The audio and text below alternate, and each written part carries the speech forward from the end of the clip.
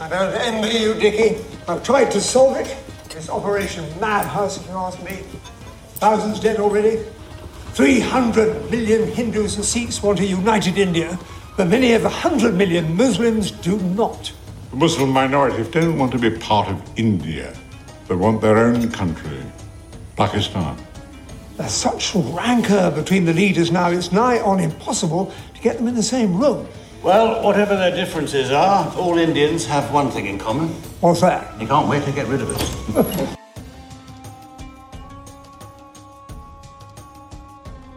2 weeks ago, there was a terrible terrorist attack in the Indian-controlled part of Kashmir. 40 Indian soldiers were killed. In recent days, Mr. Modi has ordered Indian airplanes into Pakistani airspace to bomb targets there in retaliation.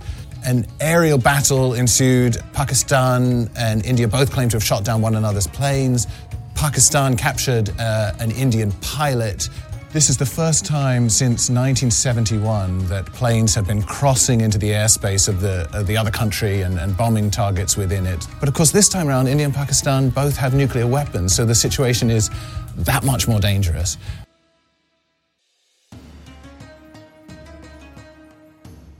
Pakistan, the land of the pure.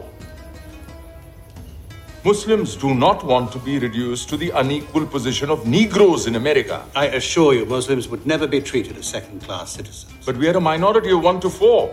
How can you guarantee that? If you engage with the other leaders, constitutional protection for Muslim citizens can be secured. It is the other leaders who refuse to engage with me. I already have the solution. The creation of an Islamic country, Pakistan.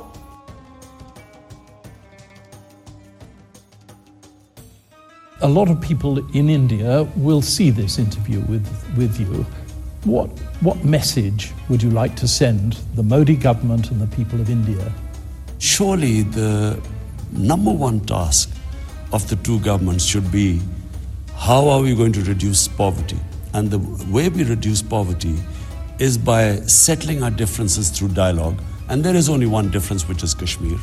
It has to be settled. The Kashmir issue cannot keep on boiling like it is, because anything happening in Kashmir through a reaction to the oppression which is taking place in Kashmir, it will be palmed off on Pakistan. We would be blamed, and tensions would rise as they have arisen in the past.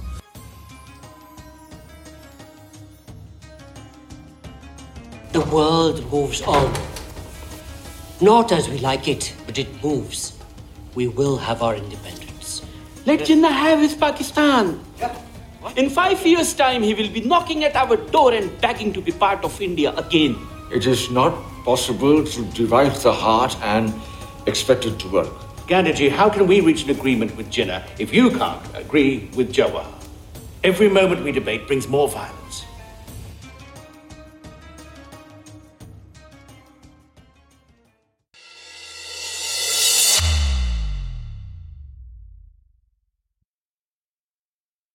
Assalamu alaikum. Welcome back to the Islamic History Podcast. We are continuing our series on the history of Pakistan.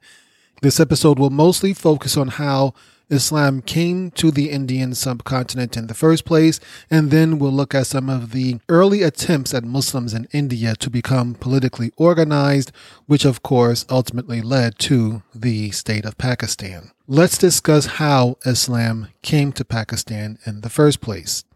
The first Islamic forces came to the region we now know of as Pakistan during the Caliphate of Umar ibn Khattab in the year 23 AH, which roughly corresponds to the year 660 CE.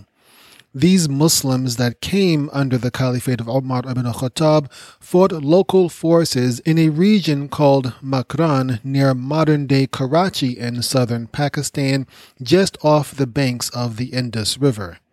The Muslims were victorious, but Caliph Umar, he did not want to extend this empire any further. Omar told his forces to stay on their side of the Indus River. 51 years later, a Muslim general named Muhammad ibn Qasim conquered the region east of the Indus River called Sindh, and this resulted in the Muslim conquest of much of the region that we now recognize as modern-day Pakistan. With the exception of Bangladesh, this region that we now know of as Pakistan was the only part of the Indian subcontinent that had a Muslim majority. One of the more important Muslim conquerors to come through the region was a man named Mahmud of Ghazni. This empire became known as the Ghaznavid Empire, and he ruled over it from 998 to 1030 CE. The Ghaznavid Empire covered several parts of modern nations such as Iran, Afghanistan, Pakistan of course, Tajikistan, Turkmenistan, Uzbekistan, Kazakhstan, and India. This region remained under Muslim control with a large non-Muslim, mostly Hindu majority until the British arrived in the 17th century.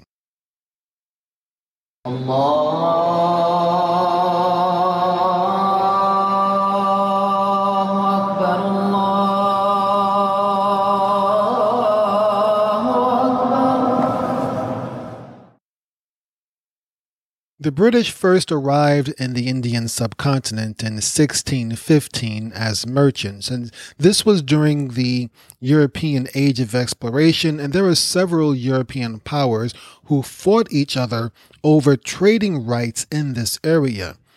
The British and the Dutch, they allied to fight against the Spanish and the Portuguese.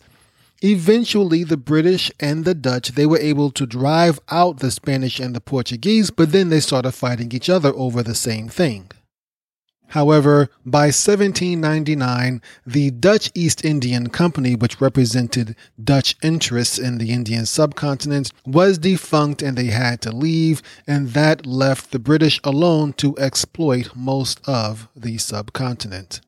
It was actually the British East India Company that was running things in India. The British East India Company, and sometimes we'll just call it the EIC.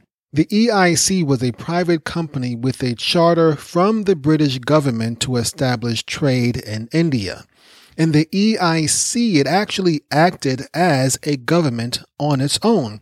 It raised its own armies, and it ruled the lands it controlled, and it even passed laws, and it had its own courts. The EIC, of course, was a company, and so they made their money by trading goods, particularly exploiting the goods and the natural resources of India and selling it off to make profit to their shareholders in England. The EIC established trading posts, which they called factories, mostly along the Indian coast. When these factories became big, they had to hire guards to secure the factories. These guards eventually morphed into a military force. By 1808, the British and the EIC had control over pretty much all of India. We mentioned how the EIC hired local guards. Well, over time, these guards morphed into a military force and actually into an army. And these EIC armies were mostly made of sepoys, which was another name for Indian recruits into the EIC army. The East India Company was really not liked in the Indian subcontinent. They taxed local Indians very heavily, and they also confiscated the best lands from the local Indian landlords, and they used lots of various underhanded methods to force Indian feudal lords off of their lands. This land was then sold to British merchants, who then forced the peasants off the land also. Local distrust and discontent and dissatisfaction against the EIC continued to rise, particularly after the Anglo-Afghan War, resulted in the death of many Indian sepoys. But the one incident that really pushed things over the edge for the sepoys were the issuance of new Enfield rifles. Before these Enfield rifles were issued, the EIC armies had used smoothbore Brown Bessie muskets. These new Enfield rifles, they were more accurate, and both weapons used the same method to load ammunition. However, a rumor began to spread amongst the Indian soldiers that the cartridges for these new rifles were greased with pig and cow fat. The pig, of course, was haram or forbidden for the Muslims, and the beef was sacred and also forbidden for the Hindus. Many sepoy regiments rose up against their British commanders in April 1857. They were upset about a lot of things. They were upset about these new cartridges for these new rifles, but they were also upset about the harsh punishments that some of the British military commanders placed on them. The rebellion continued to spread and eventually got to the capital of New Delhi. The sepoys needed a leader, and so they promoted Bahadur Shah Zafar, the last Mughal emperor, as the true ruler of India. And at first, Bahadur Shah Zafar did not really want to help the sepoys in their rebellion against the British. He had no true authority outside of his hometown of Shahjahanabad. But eventually he was talked into it and he relented. And when the mutiny was put down, he was imprisoned and exiled. And Bahadur Shah Zafar would be the last Mughal emperor. But even with the rebellion put down, there were changes to come in the Indian subcontinent. For one thing, the EIC was disbanded. India was now ruled by the British Crown. And most importantly, Indians were promised the same rights as white British citizens living in India. However, not everyone was happy with the way things were becoming in India. There were lots of Muslims who were frustrated with this new state of affairs.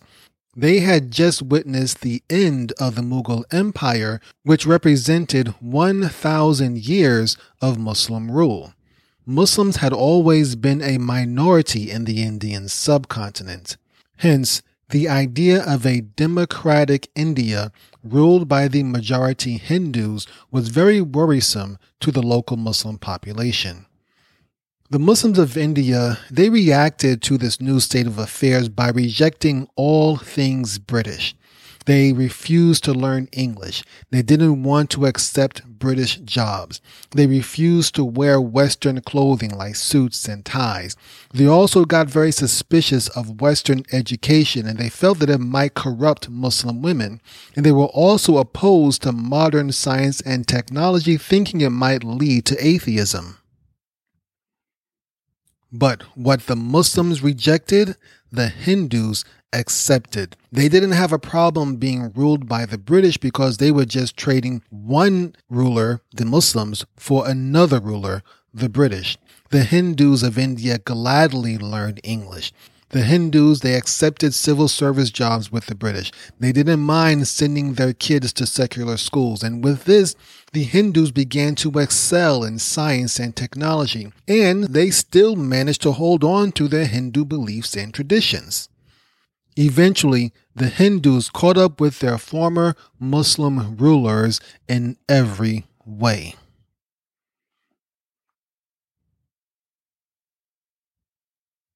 One of the most significant areas of disagreement was the use of language in the Indian subcontinent, particularly the languages Urdu and Hindi.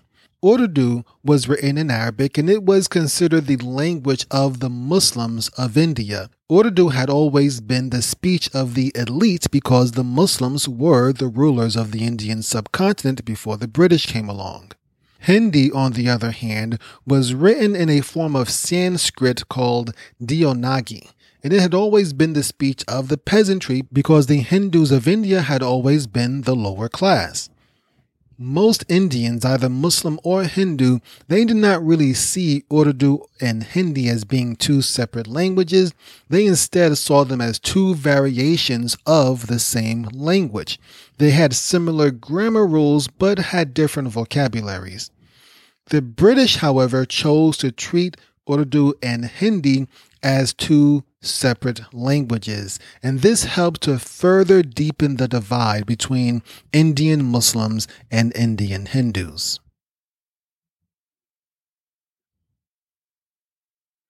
The Muslims of India had to do some soul searching, and they reacted to these changes in various different ways. One of the ways they reacted was by building new educational institutions, but one of these new institutions was Darul Uloom Deoband. Many Muslims believed that they needed a deeper and stronger connection to Islam. One of these men was a man named Maulana Muhammad Qasim Nanatovi, 1832 to 1880. Maulana Muhammad Qasim was born into a noble family of Islamic scholars, and as a child he had received a classical Islamic education. He had the opportunity to study at a secular university when he got older, but he turned it down to further his Islamic studies. He even took part in the 1857 rebellion. After the fall of the Mughal Empire, he and some of his close friends established Darul Uloom Deoband. Darul Uloom means house of knowledge, and is located in the city of Deoband in the state of Uttar Pradesh in northern India. Darul Uloom was established as an Islamic seminary school, and its intention was to teach young Muslims traditional Islamic sciences in the hope of preserving Islamic teachings, culture, and traditions in India. Another institution that was a result of this Muslim frustration was Aligarh University. There were some Muslims who disagreed with rejecting all things British, and there were some Muslims who were alarmed and surprised at how quickly the Muslims were being left behind by the Hindus of India. One of these men was a man named Sir Syed Ahmed Khan, 1817 to 1898. Most pictures of Sir Syed Ahmed Khan picture him with a big, white, bushy beard, and he's often shown wearing a red fez and his many medals showing his knighthood. Sir Syed Ahmed Khan was born into a wealthy family with ancient, deep links to the Mughal Empire. As a child, he received both a classical Islamic and a secular education.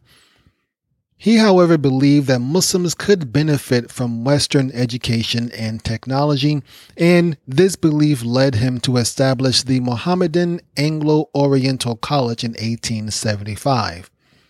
The Mohammedan Anglo-Oriental College was eventually renamed to Aligarh University in 1920. Like Darul Uloom Deoband, Aligarh University is also located in Uttar Pradesh in northern India. Unlike Darul Uloom, Aligarh University blends both secular and Islamic studies, though it is evident that Islamic studies takes a back seat. However, many of the leading Muslim political figures of India came from Aligarh University.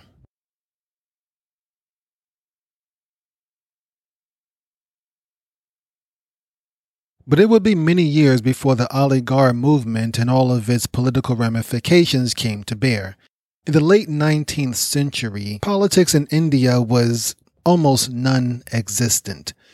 One man named Alan Hume, who was a retired British civil servant, he was very upset by the apolitical and apathetic attitude of many Indians, and so he decided to organize a local political party. This local political party would become the Indian National Congress, and it was established in 1885. The Indian National Congress was intended to be a political party for all Indians. However, as things turned out, it was mostly a Hindu affair from the very beginning. In its very first session, only 2 Muslims out of a total of 72 members were present.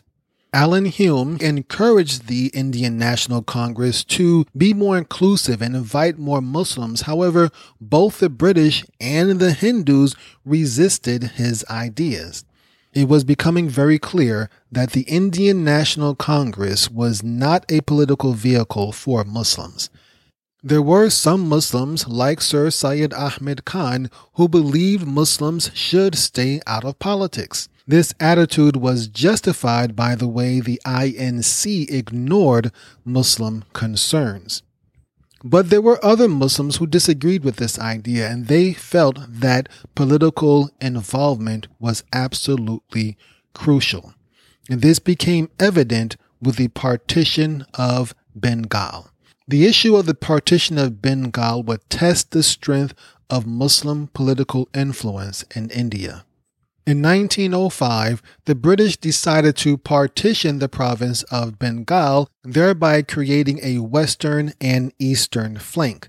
The western flank, closer to the modern state of India, this was dominated by Hindus, while the eastern flank, part of the modern state of Bangladesh, was dominated by Muslims.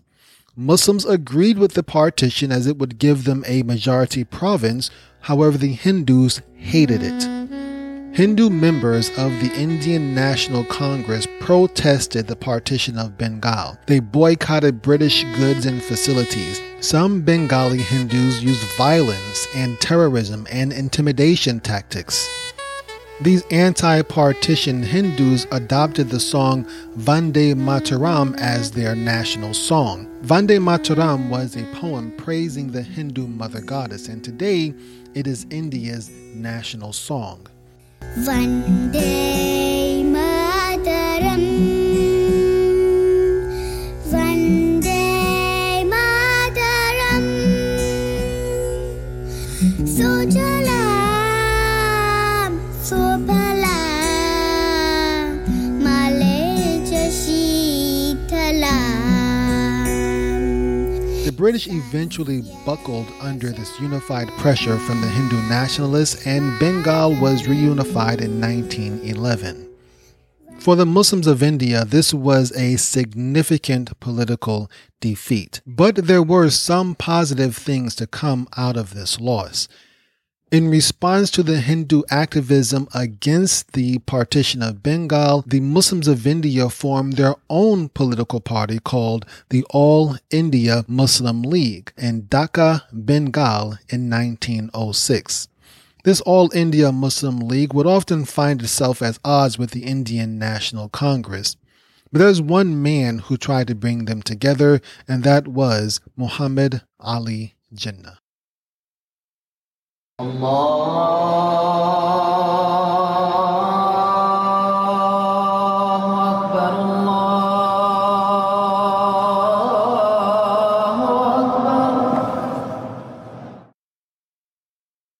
Muhammad Ali Jinnah, 1876 to 1948, is known as the father of Pakistan, and he holds the title of Quaid-e-Azam, or Great Leader.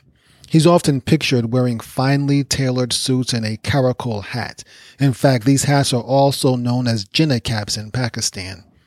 Muhammad Ali Jinnah was born into a family of wealthy Ismaili Shiite merchants. At the age of 16, he traveled to London to apprentice as a lawyer. While in London, he adopted English liberalism and secularism. In the early 1900s, he got involved in politics, returned to India, and joined the Indian National Congress. He even won a seat as a member of the Indian National Congress in 1909. 4 years after that, he joined the All India Muslim League in the hopes that he could bridge the gap between the two parties. In 1918, Muhammad Ali Jinnah married Ratanbai Pettit. Now, this was a very controversial marriage because Ratanbai, or Rati as she was known, was 24 years younger than Jinnah was. She was only 18 while he was in his early 40s. Even more controversial was the fact that she was from a Zoroastrian family and he was Muslim.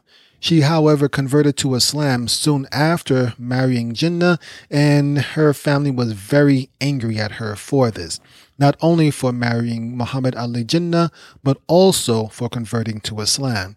As a result, she was excommunicated from the Zoroastrian community. The couple had their first and only child, Dinah Jinnah, who was born in 1919.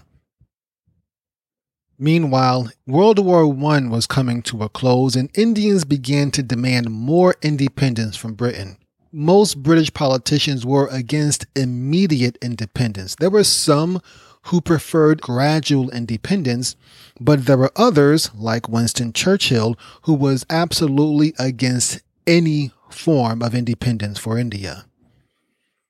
And it was around this time that a lawyer named Mohandas Gandhi began his Satyagraha movement. This movement promoted peaceful civil disobedience, and most of the Hindus of India embraced Gandhi's movement and his tactics. They saw him as a spiritual leader and a hero. In fact, even many Muslim Indians also took part in his movement. And Gandhi, he promised to support the Khilafat movement in exchange for Muslim support. The Khilafat movement was intended to preserve the Islamic Caliphate after the ultimate Ottoman defeat in World War I. However, the Khilafat movement failed when Kemal Ataturk abolished the Caliphate in 1924. While Gandhi's movement was starting to gain steam, Muhammad Ali Jinnah's political career and his life was running into trouble. He was unable to bring the Indian National Congress and the Muslim League any closer together. In fact, they disagreed now more than they ever had. Jinnah also disagreed with Gandhi's political tactics. He did not support the Khilafat movement. Muhammad Ali Jinnah also did not support Gandhi's civil disobedience movement. He felt that independence from Britain should be obtained through legislation and constitution, not by breaking the law. Ultimately, Gandhi's views won out and Jinnah's career came to a standstill. The Indian National Congress fully adopted Satyagraha from Gandhi. When Jinnah tried to speak out against Satyagraha, he was booed and shouted off the stage, and then he was nearly assaulted by another Muslim politician. Muhammad Ali Jinnah finally resigned from the Indian National Congress in 1920, but he kept his position as president of the All India Muslim League. But Jinnah's troubles did not end there. After stepping down from the Indian National Congress, he had lost most of his political influence. Even though he was president of the All India Muslim League, the All India Muslim League was very small and weak compared to the Indian National Congress. The British did not recognize the League as a representative of Indian Muslims, and the Indian National Congress, for the most part, ignored or snubbed the Muslim League. The Muslim League was also beset with infighting and internal chaos. An example of Jinnah's ineffectiveness during this period of time was how the British and the Indian National Congress completely ignored his 14 points. Muhammad Ali Jinnah drew up a list of demands which were meant to protect the political rights of Muslims in India, and this became known as his 14 points. He submitted his ideas to be included in a report that the Indian National Congress was preparing for political reform in India. However, when the Indian National Congress presented the report to the British, none of Jinnah's 14 points were included.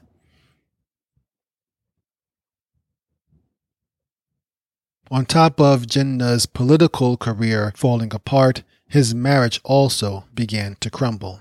The relationship with his wife Ruddy had started to go bad. In the beginning, their relationship was very good. Muhammad Ali Jinnah was a wealthy lawyer, and he could dote on his wife and spend time with her and give her whatever she wanted. But as he became more involved in politics, he just couldn't give her the attention that she desired. And there was, of course, the stark difference in age between them. He expected her to act more like his idea of a grown woman after their child was born. But when she did not change in the way that he wanted her to, he grew cold and distant from her and just began to ignore her complaints and her frustration. And Muhammad Ali Jinnah even secretly confided to some of his friends that marrying her was a mistake. Rati began to sink into depression. She had given up everything to be with Muhammad Ali Jinnah. She had given up her family, her religion, and her community to be with him. and now she was spending most of her nights alone with their young daughter. You can hear her frustration in the final letter she wrote to him that expressed her despair. Try and remember me, beloved, as the flower you plucked, and not the flower you tread upon. I have suffered much, sweetheart, because I have loved much. The measure of my agony has been in accord to the measure of my love. Rati Jinnah died from an overdose of sleeping pills in February 1929, 6 months after this letter was written. It is not clear if her death was an accident or a suicide. Devastated by the loss of his wife and with his political career in shambles, Muhammad Ali Jinnah decided to leave India and relocate to London in 1931. He brought his young daughter Dinah with him, and he would stay there for the next 4 years.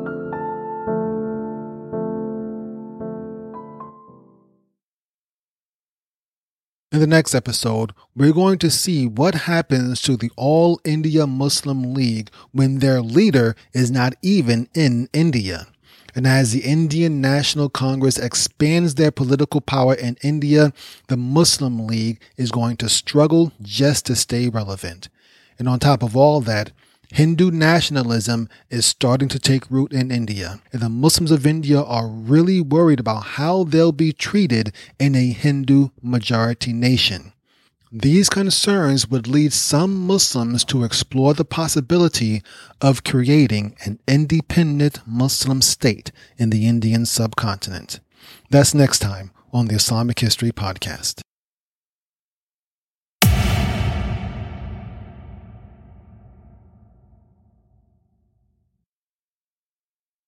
You've been listening to the Islamic History Podcast, and we hope you've enjoyed the show. Subscribe to us on Apple Podcasts, Stitcher, Spotify, Podbean, Google, or wherever you listen to podcasts.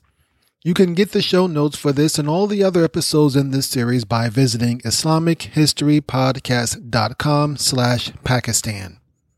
If you enjoyed the show, please leave a 5-star rating and review and share it with your friends and family. You can also support the Islamic History Podcast and get access to exclusive shows by becoming a patron at patreon.com/IslamicHistory. We have exclusive episodes covering the life of Prophet Muhammad, peace be upon him, the rebellion of Ibn Zubayr, the Crusades, and so much more. If you stay tuned, you'll hear a short clip from one of these exclusive episodes in a few minutes. Special thanks to Brother Zulfikar Sarosh for his research and support of the show, and thanks to all of our Patreon subscribers. Until next time, my name is Muttaqi Ismail for the Islamic History Podcast. Assalamu alaikum wa rahmatullahi wa barakatuhu.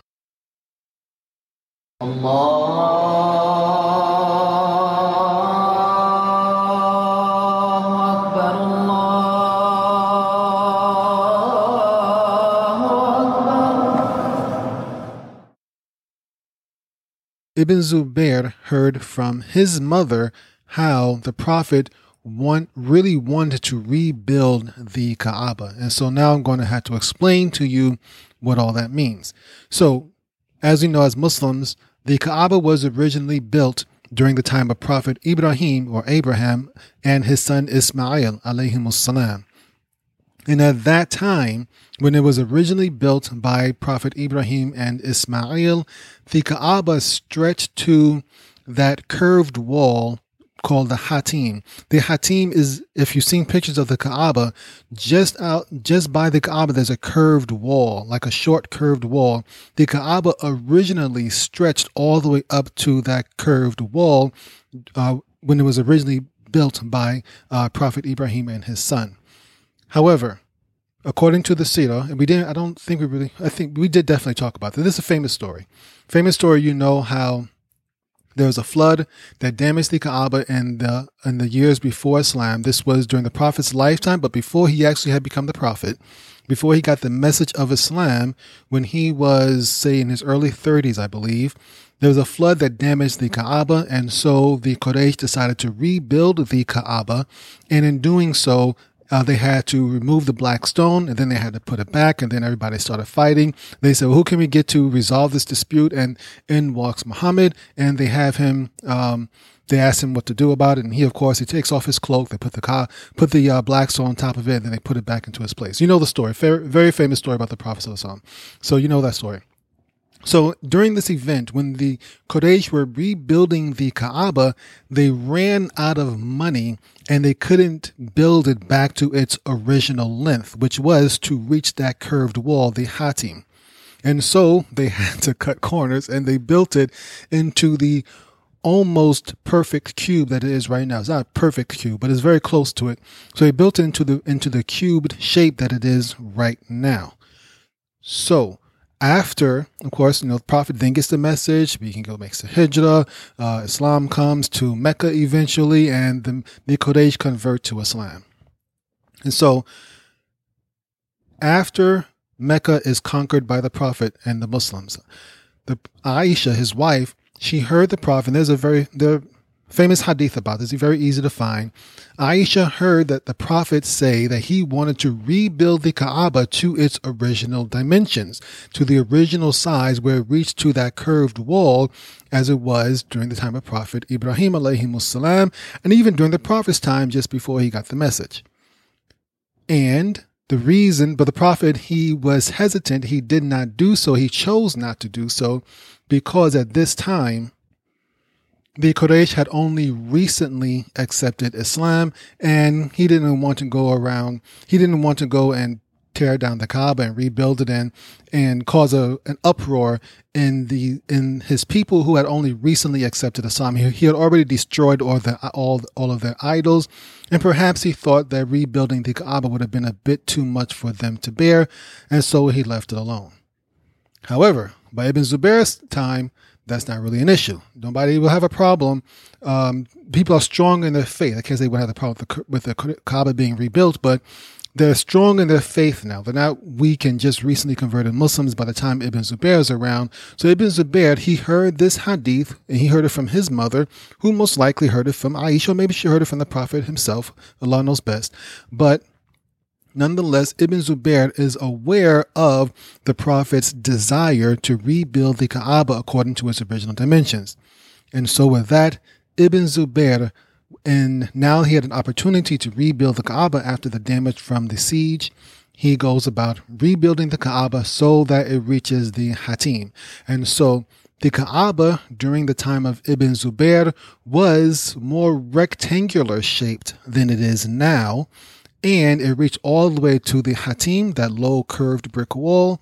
And he also included 2 doors in the Kaaba so that people could enter from one side and go out the other. Before this, there was only 1 door in the Kaaba.